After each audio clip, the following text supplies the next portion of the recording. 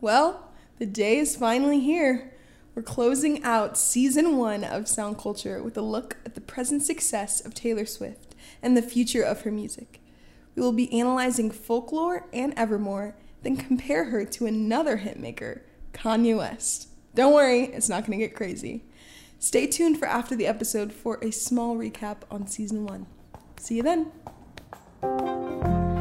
Vintage tea, brand new phone, high heels on, cobblestones. When you are young, they assume you know nothing. Sequin smile, black lipstick, sensual politics. When you are young, they assume you know nothing. Well. Aww. We made it. Bittersweet. We're wrapping up season 1. With T Swift. I never thought. No one better to No, wrap there up season are better 1. people that we could. Just kidding. No. Just kidding. No. This episode, guys, preview. I have had a change of heart. I know. We're gonna talk about the sister albums, Folklore and Evermore. The sisters, the twinsies, So we're closing out Lover, era, and Taylor's silent again. global pandemic Yes. is what happens. Yeah. Well, yeah. She's about to go on tour with Lover. Yeah. And then global Loverfest. Pandemic happens. A little something that ruins everyone's lives in some way. Yeah. You know, a little bit. All of us have been affected. And Taylor is like, oh, I'm going to wait till the world opens up again to start writing. And then she was like, wait, no, why? This is the opportunity that I've been waiting for, to do things, like to write what I've always wanted to write. Write deep stuff, write journal entries. Fictional stories. Yes, and put her own emotions on the characters that she creates. So she starts to build this world, which is like someone else we know, Kanye. She starts to build this world of people that live lives, but they're reflective of what's happening in her own heart.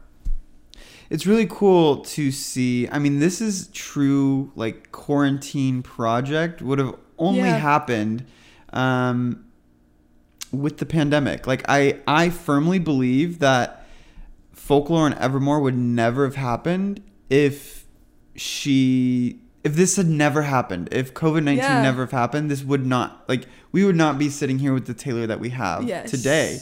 She wrapped up, I remember in her Miss Americana documentary, she was saying that she was really worried with Lover, because Lover is the last time that she felt like she could truly reinvent herself without backlash from the audience hating her. She goes, she was talking about how she had to continually switch up her persona and switch up her perception for people to be interested in her. Wow. And a lot of it was like, Ed Sheeran has remained the same for over a decade, and that's fine, but women can't do that. Beyonce has changed up her version of her. Always. Ari, always. Even Madonna, Britney Spears, every album is a new woman. And she was like, I'm hitting my, what was that, 7th album? She was like, 6th album? She was like, I can't do this anymore. I'm 30. She's getting old. She was like, that's not that old. Not Sorry, old. She's getting adult. She's like, I can't do this anymore because this isn't where I'm at. This is me trying. Not me naming him.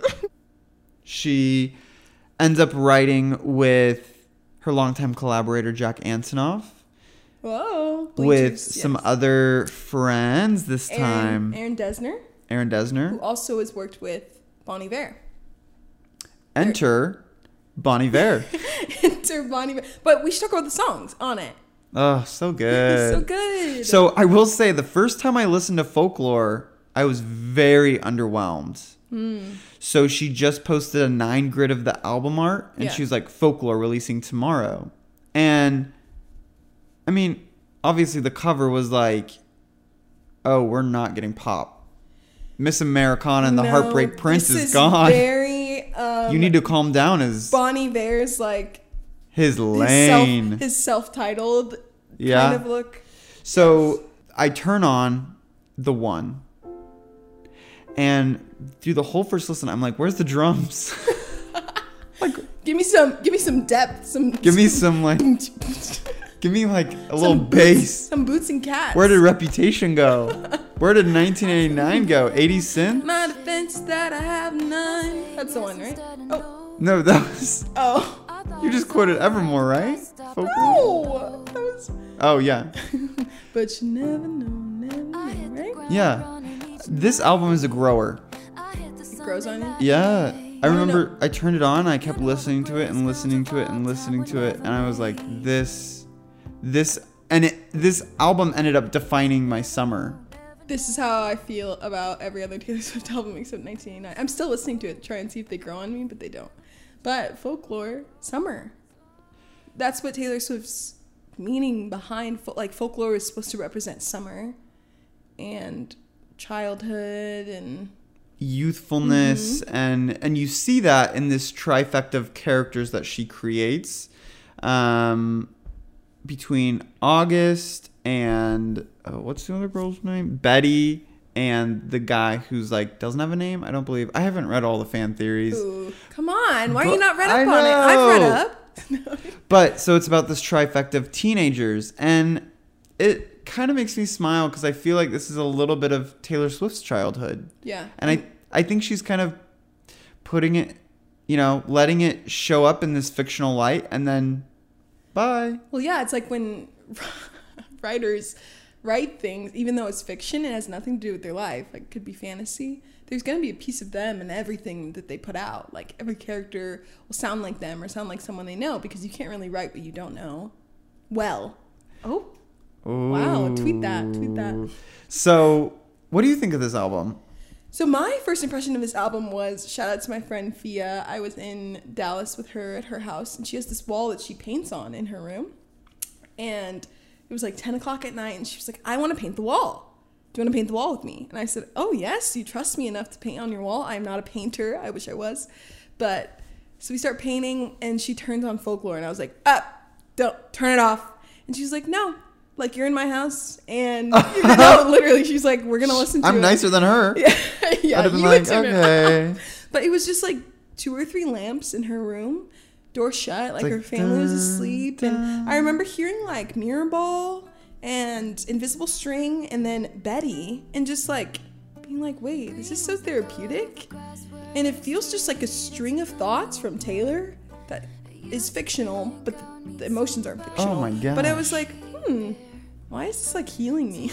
Yes. But that was my first impression, and I've not gone back to it since, just because I'm not a Taylor Swift fan. But it's definitely made a mark, and I'll always remember that night in my friend's room. So, yeah. What do you think about it now? Because you've been re-listening through That's it. That's true. I like the one. I like This Is Me Trying. I like Invisible String, and I like Betty. Yeah, Invisible String is my favorite track on the whole album. It's a goodie. Mirrorball, the lyrics on Mirrorball are really good. I'm a sucker for good lyrics. The whole album is so well-fully crafted. Yeah. I think part of this is Taylor's now long-term boyfriend of like 3-4 years. Wow. He has either an English or writing degree. Oh, so he's been able to and he's very intellectual. Yeah. And so he's been in on this whole process with her. I think they've been dating since Reputation. Joe. Yeah. They've been together since Reputation, Joe Alwyn. And they've just kind of like... And he's been able to... kind of whisper in her ear a little bit with like these like vocab words. Like, please and, use an Oxford comma. And he's just like saying random things. But it's really cool. One of the standout tracks to me is The Last Great American Dynasty. There goes the last great American dynasty. Who knows if she never showed up, what could have been? There goes the maddest woman this town has ever seen. She had a marvelous time ruining everything. And the reason being, because it feels like a parallel to like Blank Space. Okay. this whole idea of this woman taking charge of her narrative, kind of going a little crazy. And it's like not her. And what's cool is she's now making up this whole... She's making up a narrative about something that has nothing to do with her, but she made that narrative up almost a decade ago. Like she's had this pocketed? Yeah. You're saying? Yeah, I believe so. Yeah. And it's really cool, too. You see a lot of, like, traditional country writing. So, The Last Great American Dynasty is perfect situation, case in point, where you hear someone talk about, like, in a outward, like, vocab, like, they, them, they're doing this. She is doing this. Like, this girl is going out to the store. And then the last chorus, I'm the one going out to the store. And so you see that a lot in folklore. You see that a lot in Evermore. But that's really cool, classic. Like, she's nodding to her country roots. This feels very true Taylor to me. This whole album. And I think she would agree with you. Yeah. I think she would say yes, absolutely. Like, you're in these four walls 24/7, stuck with yourself, like, in a pandemic. So what else are you gonna do but, like, write yourself? Yeah. Put them in different people. I also really love the album art. You do? I do. So she said in an interview that it was just her and a friend she didn't have a second shooter. She didn't have anything with her. Yeah. And they just went out to a friend's woods and just shot photos. Like, that feels very normal. True. Compared to probably like the lover shoot where, it's her, hair, makeup, second shooter, lighting crew, editing crew. Like, these photos are very untouched. These photos are very undone. She did her hair. She was cutting her hair. And it's representative of what the album is. Yeah. Just very DIY. I think she's very good at that, though. We've seen that with Lover. The, like... Yeah. Head in the Clouds, Dreamy, Pastel, and then Reputation with the newspaper. 1989 with the Polaroid. And then Red with just the red lips. The red lips, yeah. So good. I mean, she knows. Yeah, she knows what she's doing. She's a smarty pants. You have to trust her. I also think what's really interesting about this is the massive post-release of this album. So this album releases, and the next day... She's like, here's a whole merch line.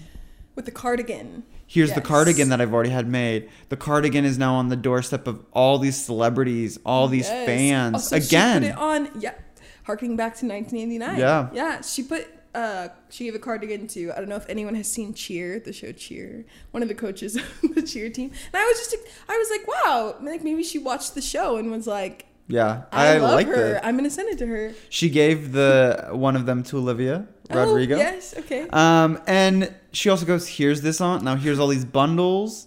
And then, so that's insane. Like, the amount of prep work that went into this, quote, spontaneous release. Like, exactly. She had to have been working on this out. She probably had to have finished up this album early to late May, is my guess. And it came March out in November? to May. And it came out July. June. Evermore was November. Yeah. Okay, yeah. So she probably was sitting on it for a few months and then, like, working on merch, working on rollout, like that whole stuff. So she does that, and then she doesn't stop there. She starts releasing EPs. So she takes the different songs from folklore and lays them out with different photographies from that shoot. Spotify users. So she said. Being gypped. So she has Cardigan, Cabin in the Candlelight version. Then she has Folklore, the Escapism chapter, and it's just 6 songs. It's The Lakes, 7. Then it's Folklore, the Sleepless Nights chapter, and then it's Folklore, the Saltbox House chapter. 2 out of 3 of them have Exile on both. Folklore, yeah, I showed up at your party chapter. Yeah, I showed up at your party. And then she has one called the Dropped Your Hand While Dancing chapter. But that's Evermore. Evermore. And like, so she just did that. Like, isn't that crazy? They're all like packaged for like different specific niched because moments. She has like a journal entry about something like, I've been up all night thinking about him, and she's like, oh, these songs are exactly what I would listen to when I need that. Wow. She's making these curated playlists. Which sounds like we're harkening back again to like You Belong With Me, with these like niche stories, but that are universal, like hold universal truths. Like we've all experienced heartbreak. We've all experienced like Sleepless rejection. nights. Yeah, rejection, loneliness, like loss of a friendship. And she's doing it in a more like 30-year-old Taylor way now. Yeah. It feels very mature. Yes. Ooh. And she's like, yeah, it's a sleepless night. I'm right there with you. Here's the songs I'm listening to tonight. I'm like, it's so good. It's genius. It's really, I mean, it's good. Yes. Then she also releases the deluxe version with The Lakes. The Lakes is a phenomenal track. Ooh. Have you heard it? No. So The Lakes, just listen. Good song. Yes. I like it. It makes sense. It's on the escapism chapter. Yeah. That like Taylor's like, I want to get away from these hunters with phones instead of knives. Great imagery. Dang. So we thought she was done. Yeah. We thought she was done. Everyone's like, oh, okay. Okay, but whatever. That was a pleasant surprise for all the Swifties. And then she goes, hi, I'm partnering with Disney Plus. Then we get the Lawn Pond like, Studio. What? I bet the Disney Plus stock went a up. 2-hour movie. I watched like 20 minutes of it. Oh, Lillian and I watched the whole thing. I thought it was great. It was cool to see Aaron and Jack in such a how they space. interact with their. It's just, so if you haven't seen it, it's the three of them. They got together and they are just in a cabin. And they are just writing music, or they're just talking about each song and how that track came to be. And then they're just playing it acoustically. Yes, which is that's where Taylor was, right? Something like that. That's where they put it together.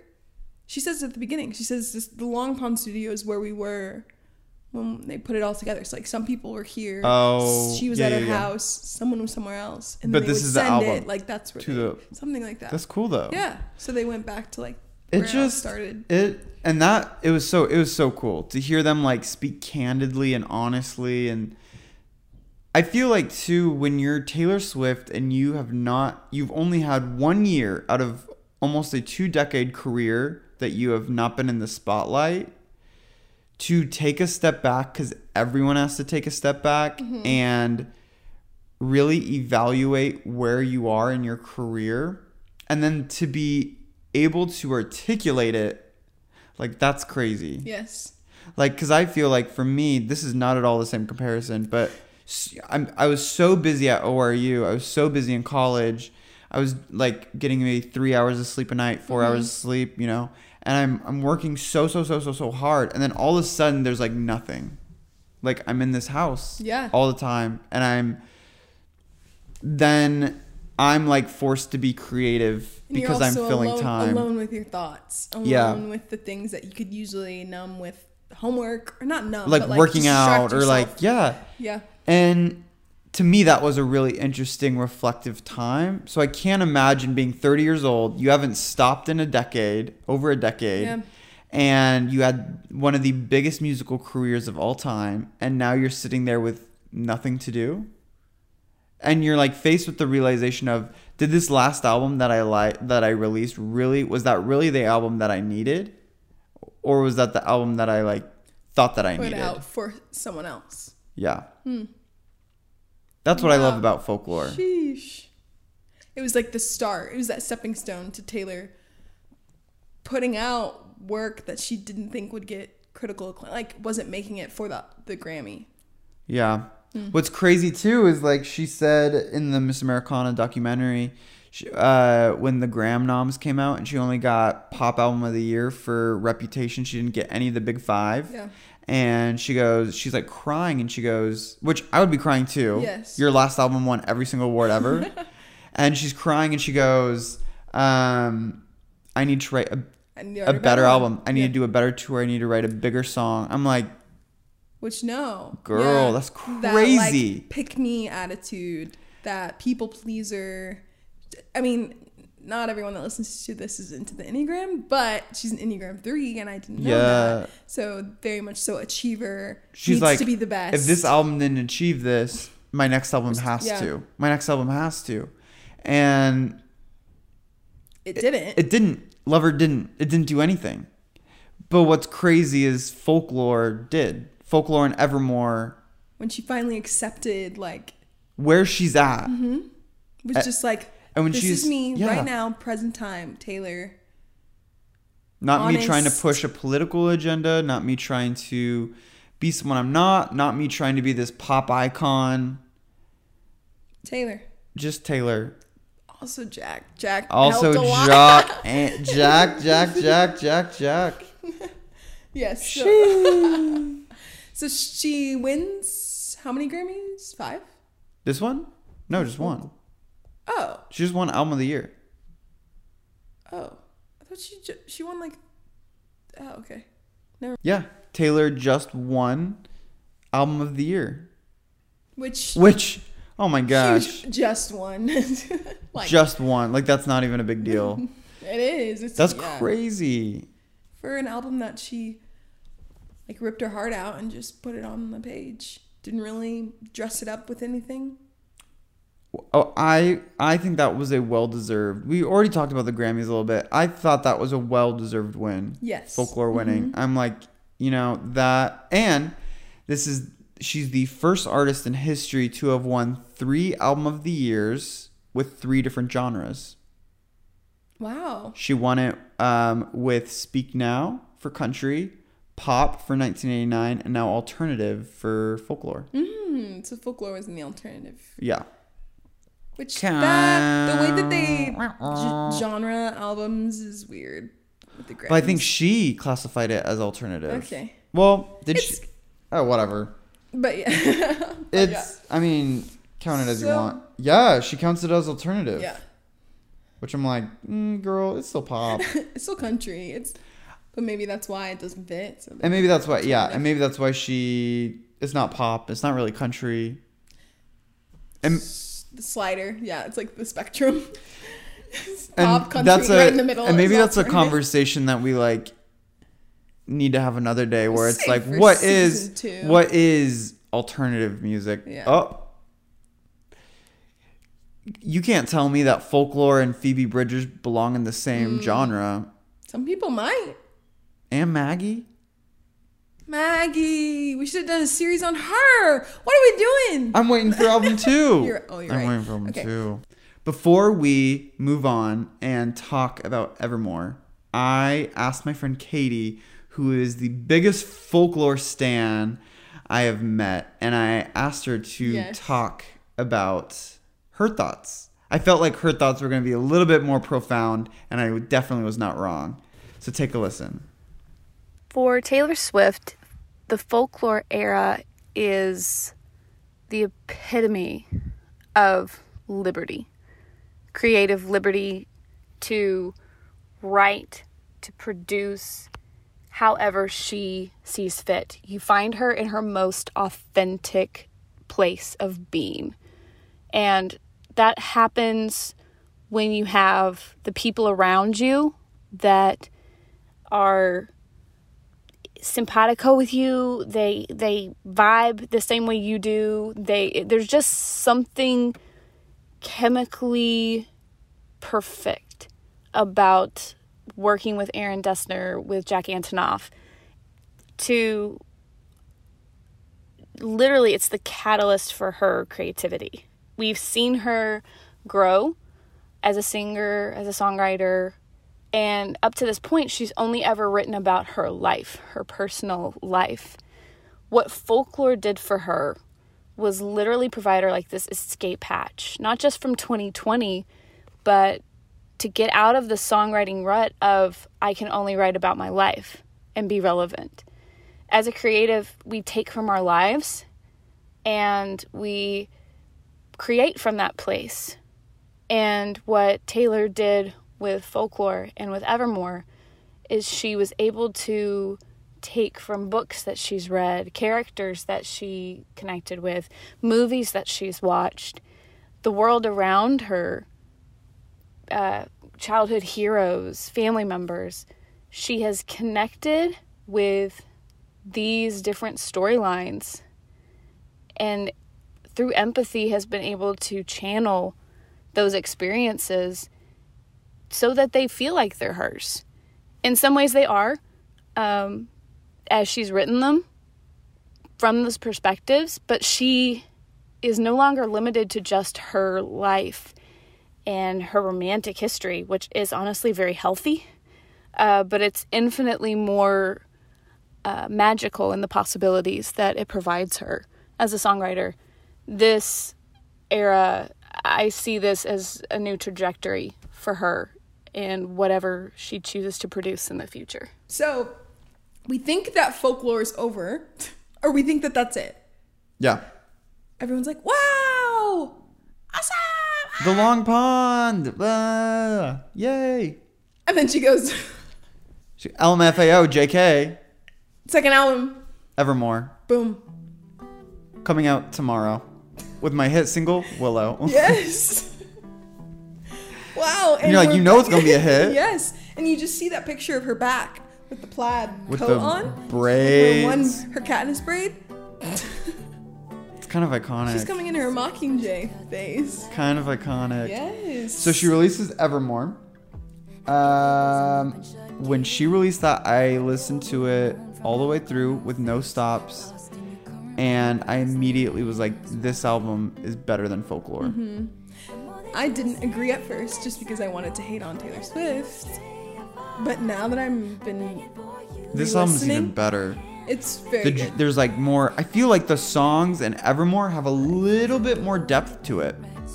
Yeah, they're like rounded more.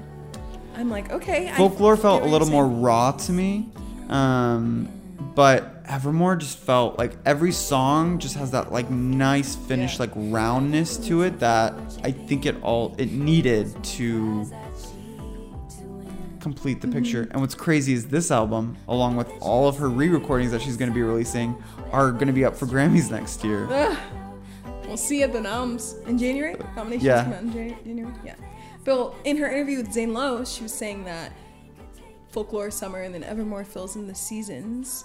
But Evermore, she was writing songs after Folklore, and she thought that maybe Aaron and Justin Vernon, who's Bon Iver, they would use it for their other project, which is Big Red Machine. And since Taylor was writing with them, she's like, oh yeah, this is going to totally fit in with their sound. But then it started to sound like her and more of what's going on in her heart. So she was like, well, I'm taking it. We're putting out another album. I'm rapping on my own samples. Yeah. And she did. They're great. Do you know any of the fan theory? I feel like I know some of the fan theory behind it. I'm gonna try. And okay, give it to me. The Swifties can come for me. Tolerate It is about this. Wait, we're gonna skip that one. I feel like I'm at a test. Marjorie is about her grandma, who was an opera singer. Did you know Marjorie is singing? Her grandma is singing at the end of that track. Oh. So if you listen to it with headphones, you hear like this, like it's like that's opera. Marjorie. Crazy. Maybe that's the only one I know. Okay, Tolerate It is about something, but I can't figure out what it is. She wrote it about some show or something. Okay. Someone's grandmother's cardigans. Okay. Sewer. Okay.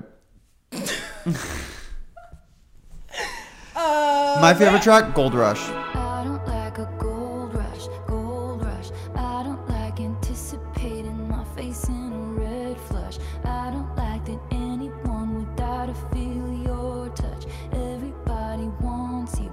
Everybody wonders what it would be like to love. Yeah, that's Gold Rush and Willow. Guys, I know you guys are probably listening to this like, Rachel, you're naming tracks that you like? And I say yes. Because Taylor Swift is a good writer. Now. Phenomenal writing. And it's because of Jack, and we'll get into that later. But Happiness is also really good. Oh my gosh. The difference. It's first of all, it's not the back to the album art. Folklore, we don't see her face. And Evermore, we don't see her face. So I think you're able to like put yourself into her. Yeah, you're putting yourself into her shoes. Which I mean, most of her later albums, you can't.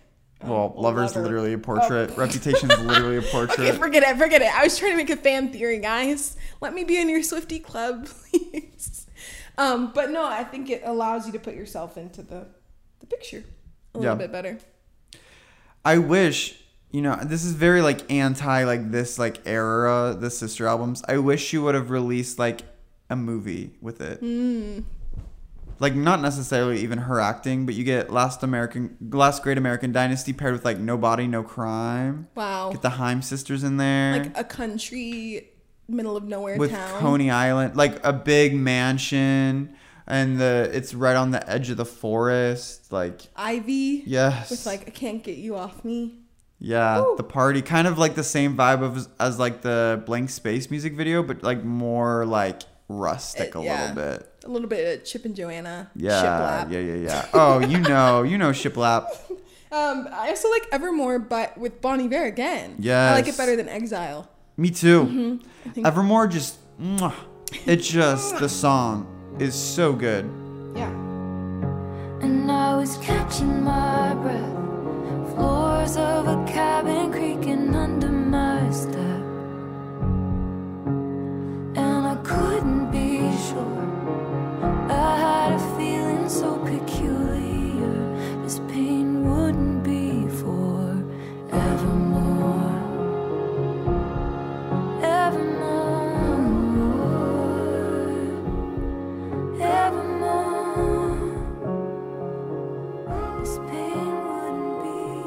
And it's interesting that Folklore didn't have a song named Folklore, but Evermore had a song named Evermore. What does that mean? Okay. Taylor, what does that mean? Well, I was listening to 1989 a couple days ago, and she says Evermore in it. That's probably a hint. Didn't you say to me that there are Easter eggs in the... Yeah, Taylor Swift said in an interview at Reputation, she said there are Easter eggs that you will not see for years, like a decade. That you'll be rewatching, like, Look What You Made Me Do, and be like, oh my gosh, I finally get it. Which... She's crazy. I don't know if I can be on the train that long. I'm like... She's crazy with the Easter eggs. Like, that's insane. So, did you watch... she had the Colbert interview, or... Just one of the night people. Yeah. And she had a random interview talking about the song Hey Stephen Colbert. Okay. And it was just a bunch of Easter eggs, pretty much telling her fans that 1989 is going to be the next album released in May.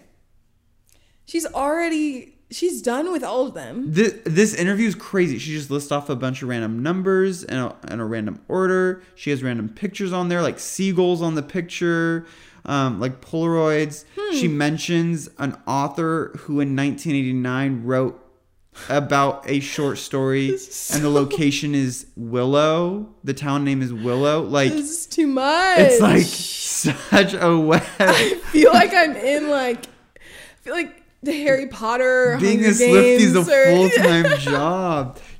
But I think that's the thing. She's like, that makes it fun. She's been making these Easter eggs since 2008, and now it's like, I'm going to make this a thing. Yeah. Especially with the re-recordings.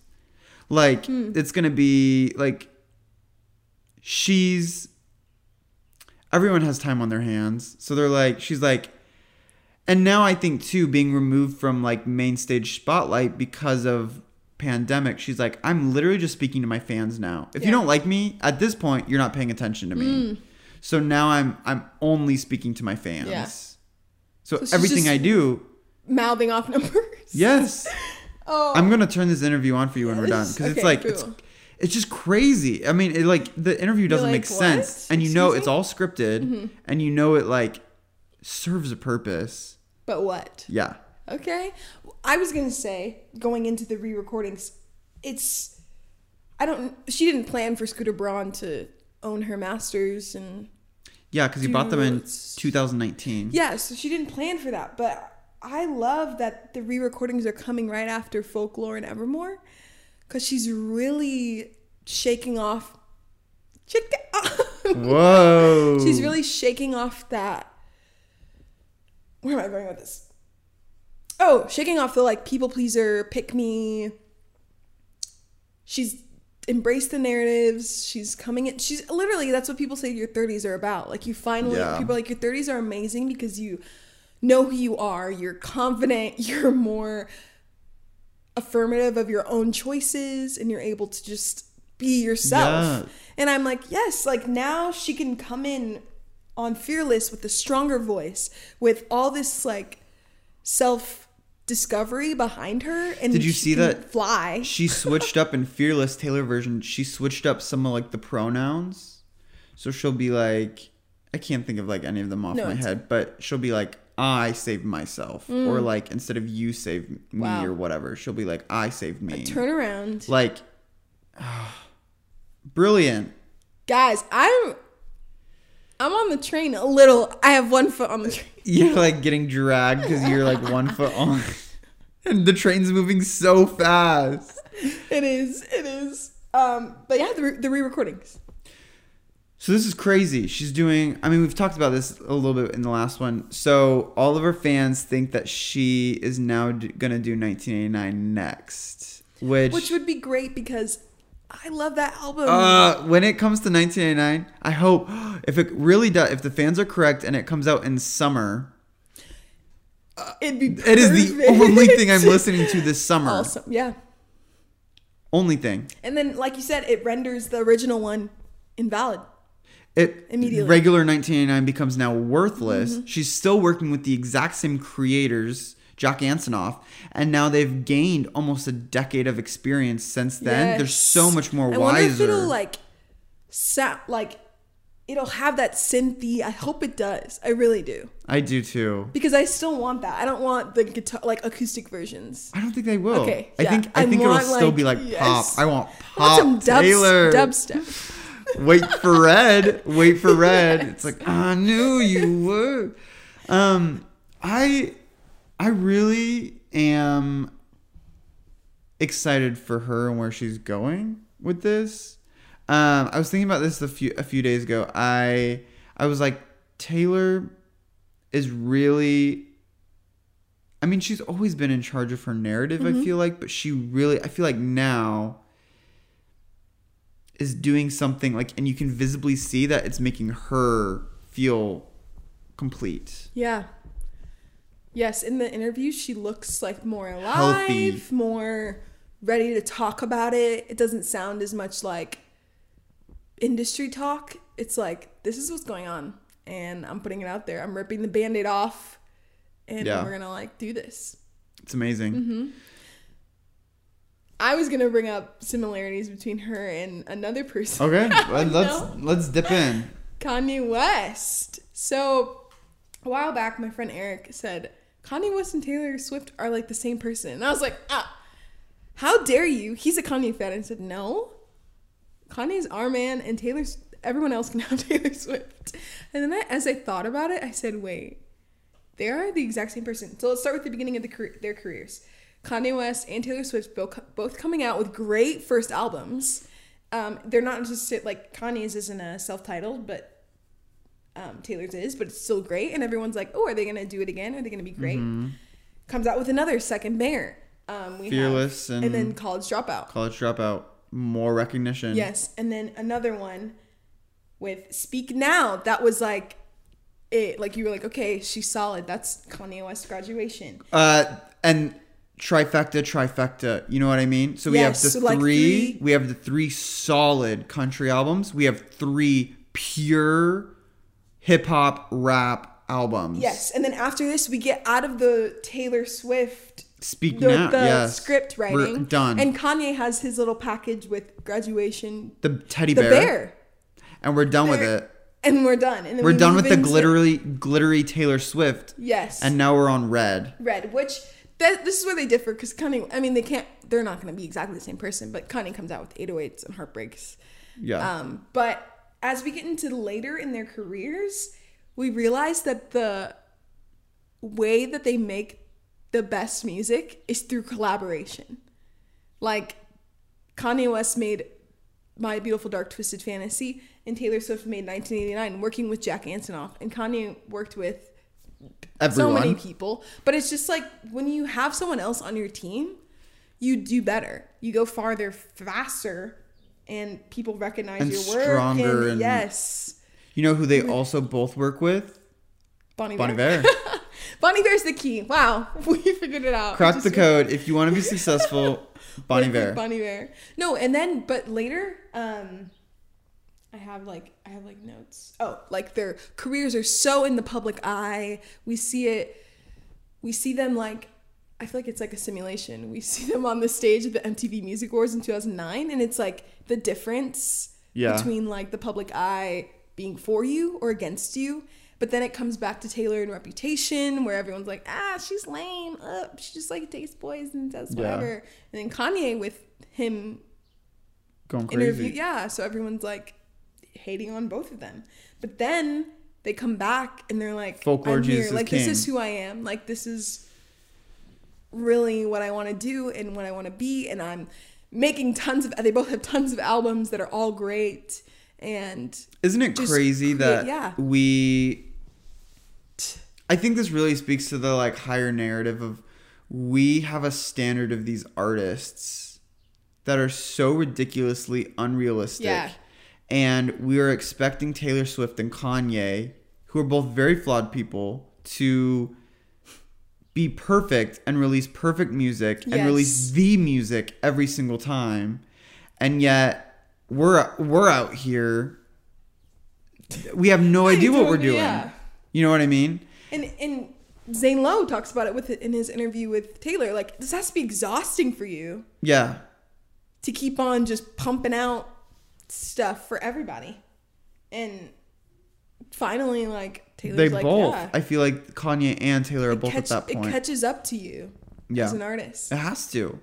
And I think both of them are at a very healthy spot. And I think a lot of artists are. I think Katy Perry's at that spot. I think Lady Gaga's at that spot. I think Rihanna is definitely at that spot where it's like, I'm only going to put stuff out that I'm extremely proud of and speaks the loudest to where I'm at right now. Which this pandemic did that. Yeah. Like, now you know who you are. So now you know what decisions to make.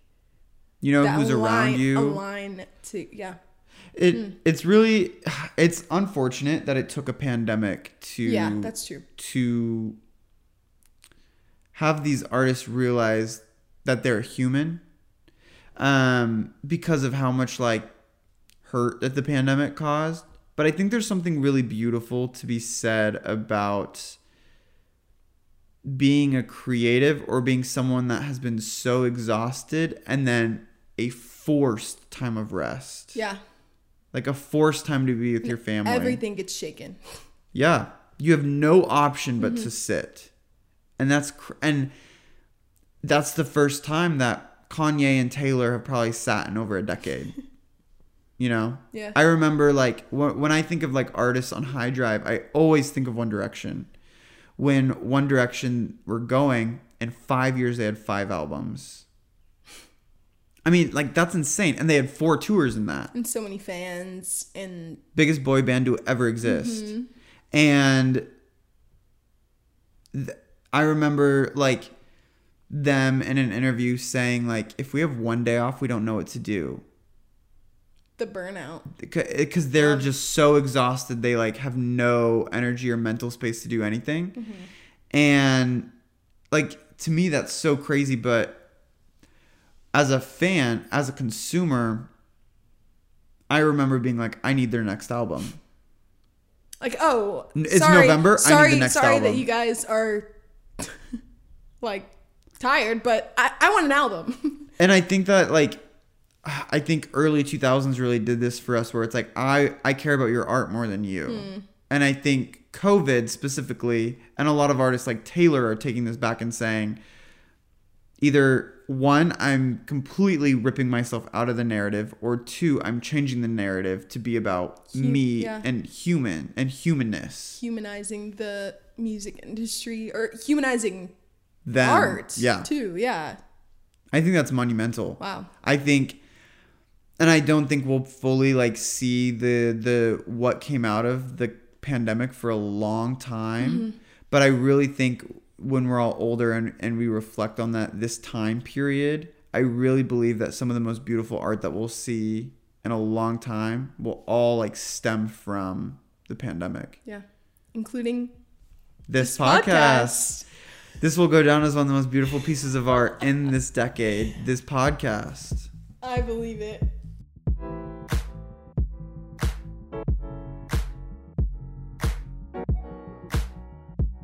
Let's recap. We're done with season 1. Wow. Thank you for listening. Yeah, this is massive. Wherever you are. It's crazy when we started this because it started off as a joke. And Absolutely. it was one of those things where we were talking about music every week together. And I don't know where this really came from, but it amazes me every week that people care to listen. Yeah. And care about music in the way that we do. Yeah, music and art. And I'm looking at our titles from our previous podcasts, just like watching Sundance with us, finding out new movies, like watching the Super Bowl, learning about Free Britney and the media and the way that it paints people, and then going into Frank and working through like his coming of age as an artist and his influence and his humanness also, and being able to like dive into artists. I don't know, what was your favorite moment of season 1? I love the Frank. I love the Frank, that week that we spent on Frank Ocean. But I'm always gonna love Frank. I really loved our conversation about Free Britney. That made me really think about how we treat celebrities and how I am consuming media. Mm-hmm. And if I'm consuming like the idea of a person, or if I like actually respect a person as a person. Wow. So I think that one made me think a lot. The Super Bowl was really fun. March Madness was like crackhead energy. Yes. Going wild. No. What about you? What was one of your favorite moments? I loved March Madness. I loved talking about the backyardigans.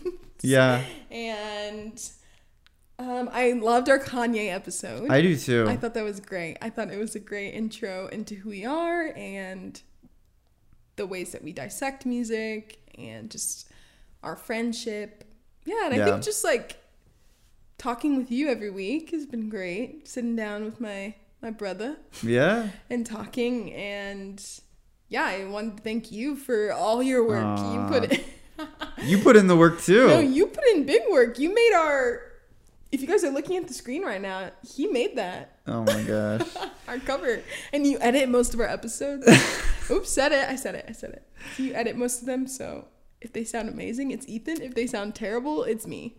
No, not true at all. Anyway, I'm very thankful for season 1. I think I grew a lot as a person looking at our cover, like seeing where we were in September. What was it? September? Yeah, that's when we shot. November. No, we shot it in November.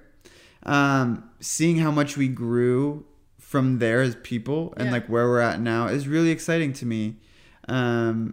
We already, I feel like I'm really excited to come back in a few months with season 2. Yes, and we won't be gone over the summer. You can keep up with us on social media, on Instagram, soundculture.online. Also our website, you can learn more about us, who we are. But yeah, we're not gonna be gone. We're not gonna be working like Taylor Swift. Behind the scenes. We're up to something always. We got a new coming season 2, but maybe something before then. Ooh. Maybe. Keep your eyes peeled. All right, guys, this has been so fun. Until we talk again, we'll see you soon. Bye.